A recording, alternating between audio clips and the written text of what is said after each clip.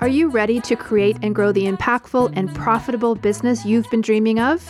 It's all possible. A bigger audience, more impact, and a new revenue stream. We'll show you how. I'm Jenny Barcelos. And I'm Sandy Connery. And this is the Soulful MBA Podcast.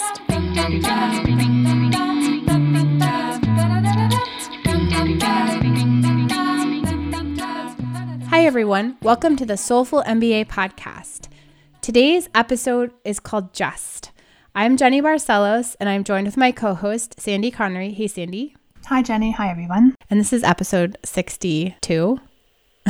I didn't say that earlier. Before we get started, I want to read a little bit of a snippet of an article that inspired today's podcast for you, because I feel like it's more articulate than I can be right now. So, this is a quote. I am all about respectful communication, yet I began to notice that just wasn't about being polite. It was a subtle message of subordination, of deference.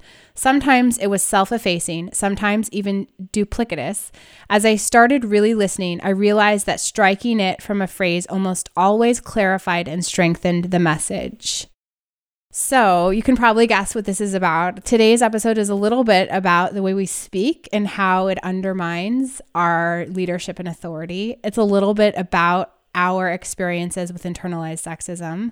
And it's a lot about our own observations with how we have publicly been speaking in this podcast, as well as in our writing and communications in our business. And we just want to call attention to it, to talk about it, sort of take it out of the shadows. We're well aware that we do it.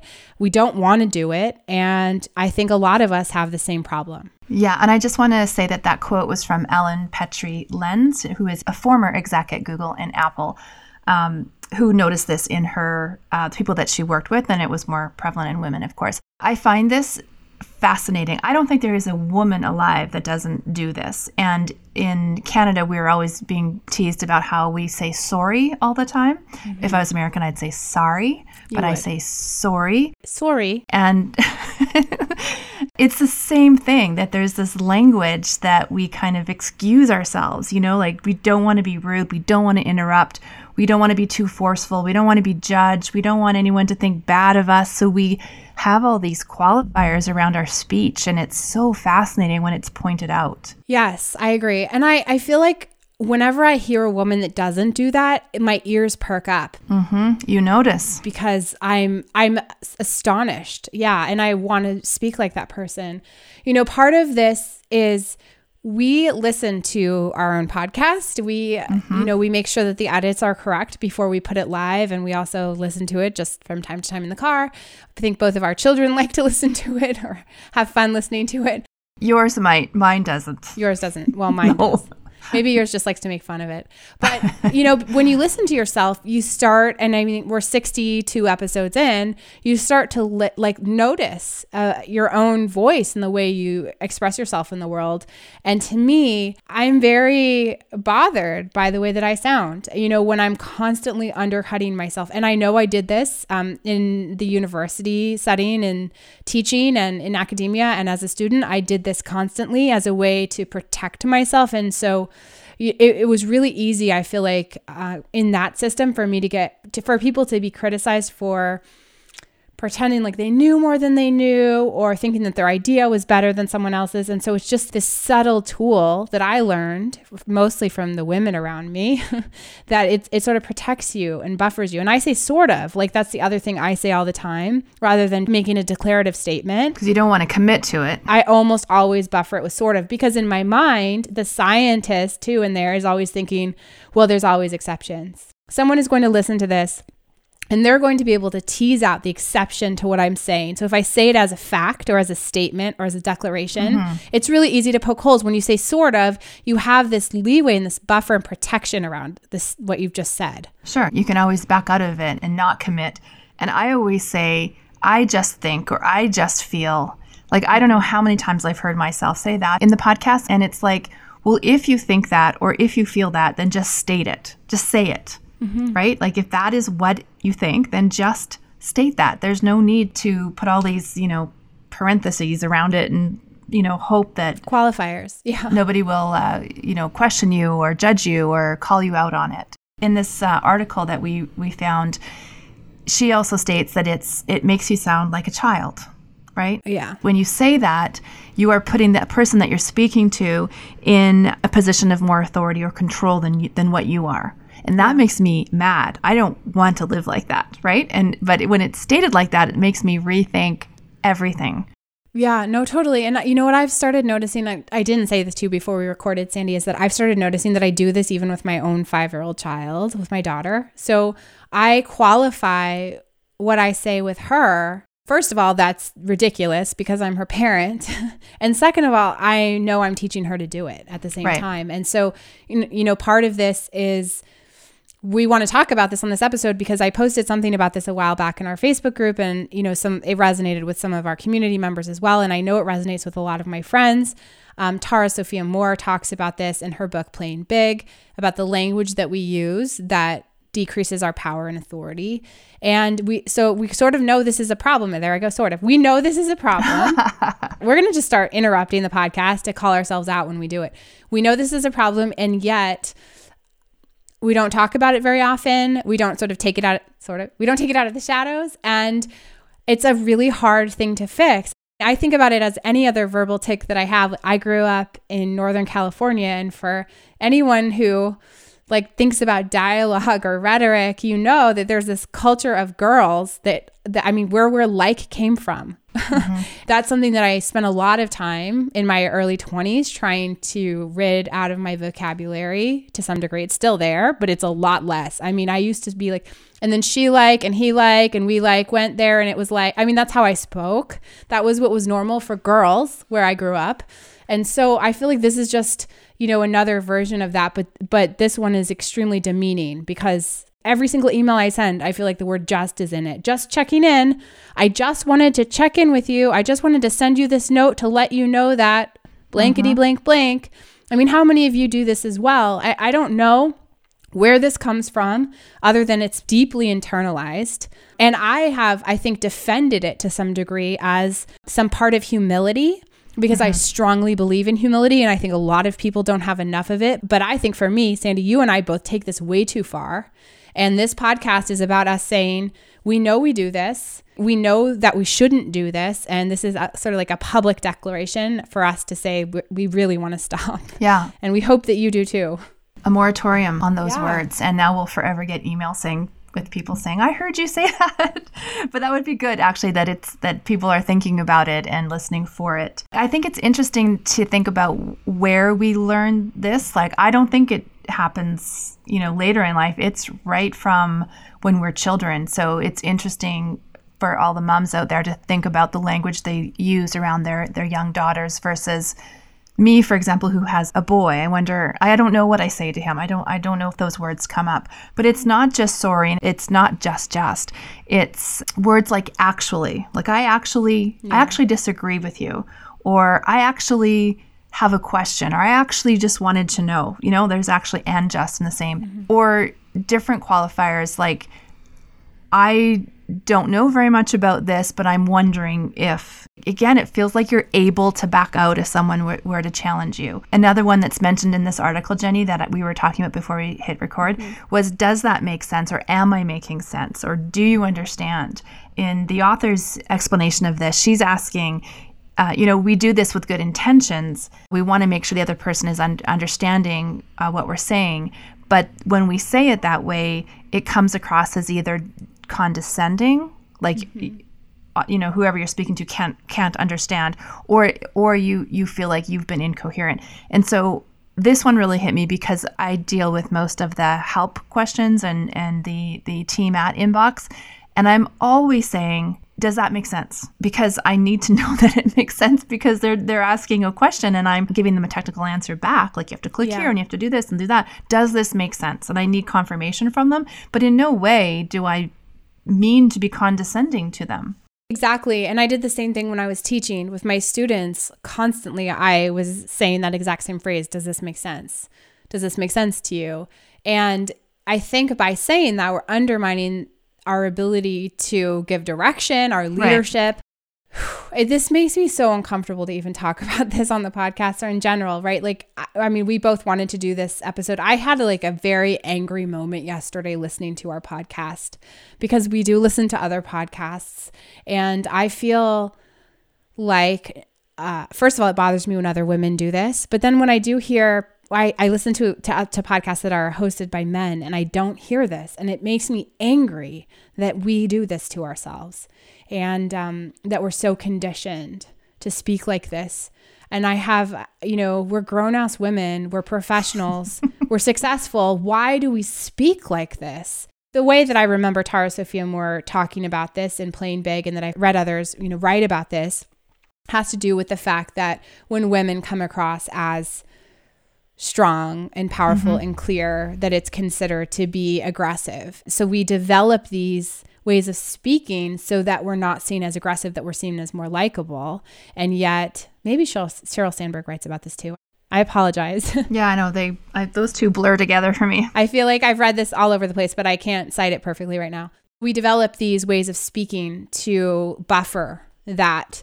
We don't want to be seen as bitchy or aggressive. And so we have to develop these tools in language so that we become more likable. And yet at the same time, what we're doing is shooting ourselves in the foot, because we are removing our own power. We're shifting our identity away from being leaders. We're undermining the actual thing and confusing the actual thing we're trying to communicate, right? So it's terrible. It's actually terrible. Yeah. So, yeah. And I think the first step is just to become aware of it, and for all of us to call each other out and not allow that language anymore. I do hear it in our clients. Sometimes, when we've done some strategy calls with people, they always take that kind of backseat or that playing small role where their work, isn't as important as somebody else's, or it's just the sort of the secondary income of their household. And, it's infuriating and frustrating when you see it on somebody else. I just want to pump them up and hold them up and point that out and make them feel super proud of what they're doing. But I'm just as guilty as any of them. Yeah, but it's easier to see in someone else. I mean, I see it in you. I see it in myself, and I get mildly angry and, feel bad feelings toward myself about it and feel ashamed that I speak like that. But Sandy, when I hear it in you, I get angry at the whole world, because I'm like, how dare Sandy speak like that? How dare she feel like she has to speak like that? And yesterday we were talking about a new offering that we're going to be launching this year. And you're like, well, maybe we should just tell folks that we're thinking of trying something, and we're going to try to test it, and maybe they might want to try. And I was like, what are you saying? Like, how on earth? And I know I would say the same thing. And that's what is so frustrating, right? Because why on earth would you speak like that? It's because in your mind, you're conditioned to be afraid of your own power and your own authority and your own leadership and your own vision.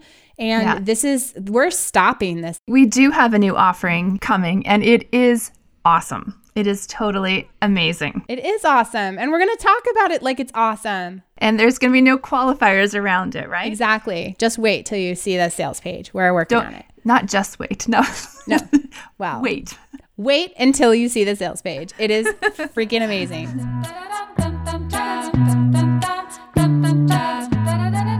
This podcast is brought to you by the NamaStream software platform. NamaStream is a tool designed to help you teach, train, and coach from anywhere on the planet. If you're a wellness professional looking to take your business to the next level, you can learn more at namastream.com.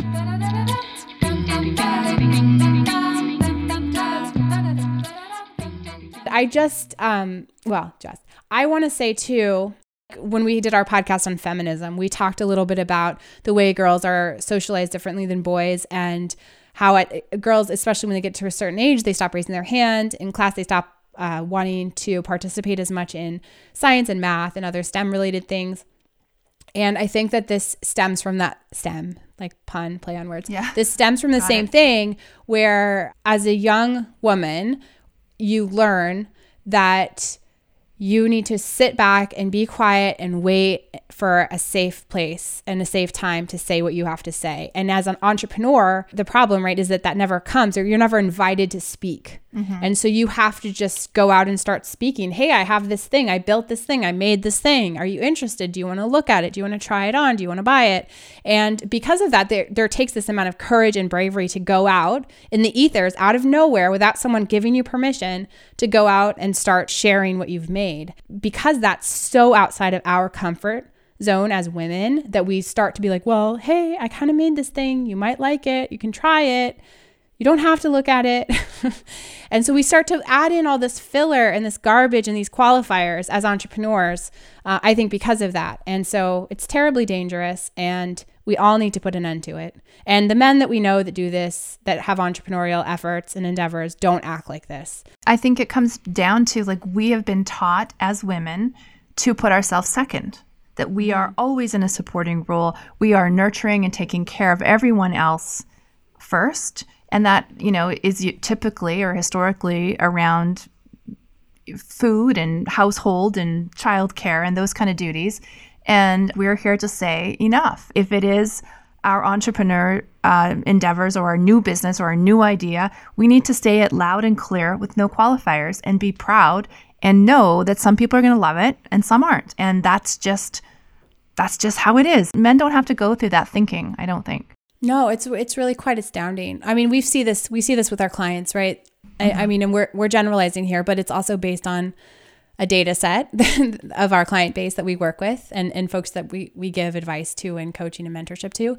And quite often, our male clients are really quick to act, like brazenly quick to act and start selling and start earning revenue and iterating and learning and failing fast and all of that. Many of our most beloved female clients are very careful. And I think I do not want to knock the care, because that is a big part of what we stand for here is care and attention to detail and craftsmanship.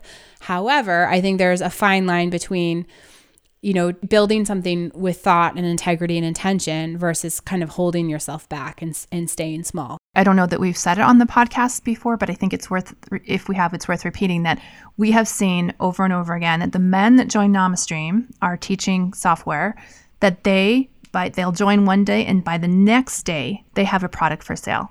Whether they sell it or not, they get it done. They are not afraid to put themselves out there, and they just dive in, figure it out, and here's my offering. Where women will join and then, weeks, months, sometimes a year later, will finally have that product for sale because and it's just astounding, the difference between the men and women. Like, it's just remarkable. And again, this is a generalization. This is not always true. However, we do have a pretty large data set to work with. And we do, like, when people sign up, we're like, who are they? What's their site? We try to check in on folks. And so we have a pretty good idea of how fast it takes someone to get to market with a product. And, we don't know everyone, right? Like, we don't have a personal relationship. We don't mentor all of our clients, but we do kind of keep tabs on folks the best that we can. So, and it's not that the women aren't doing work. Like, they're uploading videos all day, every day. I see the videos getting uploaded into our database, but they're just not selling them. And so it's quite interesting, because the selling part, I think, is the sort of inhabiting your leadership role part. And that's what women are typically afraid and socialized to do. We are here to try to hold space for everyone to be able to stand in their own leadership, right? And to be able to stand bold and be brave and just say it out loud. Yeah. And I sort of hinted at permission earlier, and I want to talk a little bit more about that, Sandy. We both love Tiffany Dufu. We've talked about her book, Drop the Ball. I think it was like on my favorite things episode from last year. Your favorite book, yeah. My favorite book of the year. And it remains so. She's sort of like my hero. I want to be her when I grow up, even though we're probably the same age. So she has a YouTube channel, a little vlog, and I watch her videos whenever I can. And I watched one recently where she was talking about going on her book tour and how the most common comment that she receives from folks in the audience or at the book signings has to do with the fact that they say, thank you for giving me permission to drop the ball. And for those of you who don't know about the book, Drop the Ball has to do with offloading tasks to your spouse or partner or significant other or other people in your life so that you can prioritize what's important to you, so your career and your children. Anyway, it's a great book. Everyone should read it. However, like her response to these readers of hers is, you don't need my permission to do that. You give yourself your own permission slip. My book and myself, me as this author, I don't give you that permission to create the life you want and to choose to share the workload with your husband. That's not my job. And I think, she says it in a really kind, polite, loving way. What it really resonated with me is that you hold your own permission slip, right? And we've all, I feel like that's like a social media, I've seen that in Pinterest as a quote, right? But if you really think deeply about what it means, I think you'll start to see where in your own life are you waiting for someone to give you a permission slip or grant you permission to do something. It's a scary question if you really sit down and think about it. Yeah. It is scary. I know we get people in our client base who do that too. Can you just look at this thing before I put it for sale? Tell me if it's good enough. And we're happy to give feedback, right? But I think you don't need my permission to decide to sell something on the internet. You don't. You don't need Sandy to tell you it's okay. I think you have whatever you need inside to decide whether it's ready. And so if that's you, I hope that you're willing and able to look inside of yourself and grant yourself the permission to go ahead and become an entrepreneur or a business owner or the founder of something or a parent or whatever it is you're waiting for somebody to give you permission to do. Really realize that you hold that key yourself. Absolutely. Yeah. I don't know. This is a pretty big rant, Sandy. Yeah, no, but I love it. I would love to hear what people think about this too, or if they've even been aware of those things that sort of pop up in their speech. Okay, Jenny, let's move into joy and hustle. Do you want to do the joy? Okay, so for the joy this week, I would like to recommend the Google Chrome extension plugin or Gmail plugin called Just Not Sorry. And once you install this as a browser extension in Chrome and you're logged in and using Gmail within a Chrome browser, what this plugin does is it warns you when you're using qualifying words in your emails. So just, or some of the other words that we've talked about in this episode that mostly women tend to use as qualifiers or words that make us sound like children or less than who we are. Those are the kinds of words that this will automatically point out in your emails. When I installed this, I'll just say that almost every sentence in my emails had these little red underlines because of this. And I actually got so frustrated that I uninstalled it. But today's episode makes me want to go ahead and try again because I think it's helpful just to notice when we're using qualifiers. So I'd encourage you to go try this plugin. Again, it's called Just Not Sorry, and it's a free Chrome extension. And the hustle is the article that we referenced by Ellen Petrie Lenz, I hope I'm saying that right, called Just Say No, and it appeared in Thrive Global. And there was another article that we found too in Jezebel.com, which references her article, but there's some extra content in there, which I loved, which was called Google Exec, Women Stop Saying Just So Much You Sound Like Children. And that's written by Tracy Moore in Jezebel. So we will give you the links to both those articles if you want to read a little more about it. Yeah, and if just or actually or sorry have been holding you back, feel free to share a story with us in our Facebook group. You can find us at soulful.mba/Facebook. Fabulous. All right, we will see you on Wednesday for an Office Hours episode. Have a good week.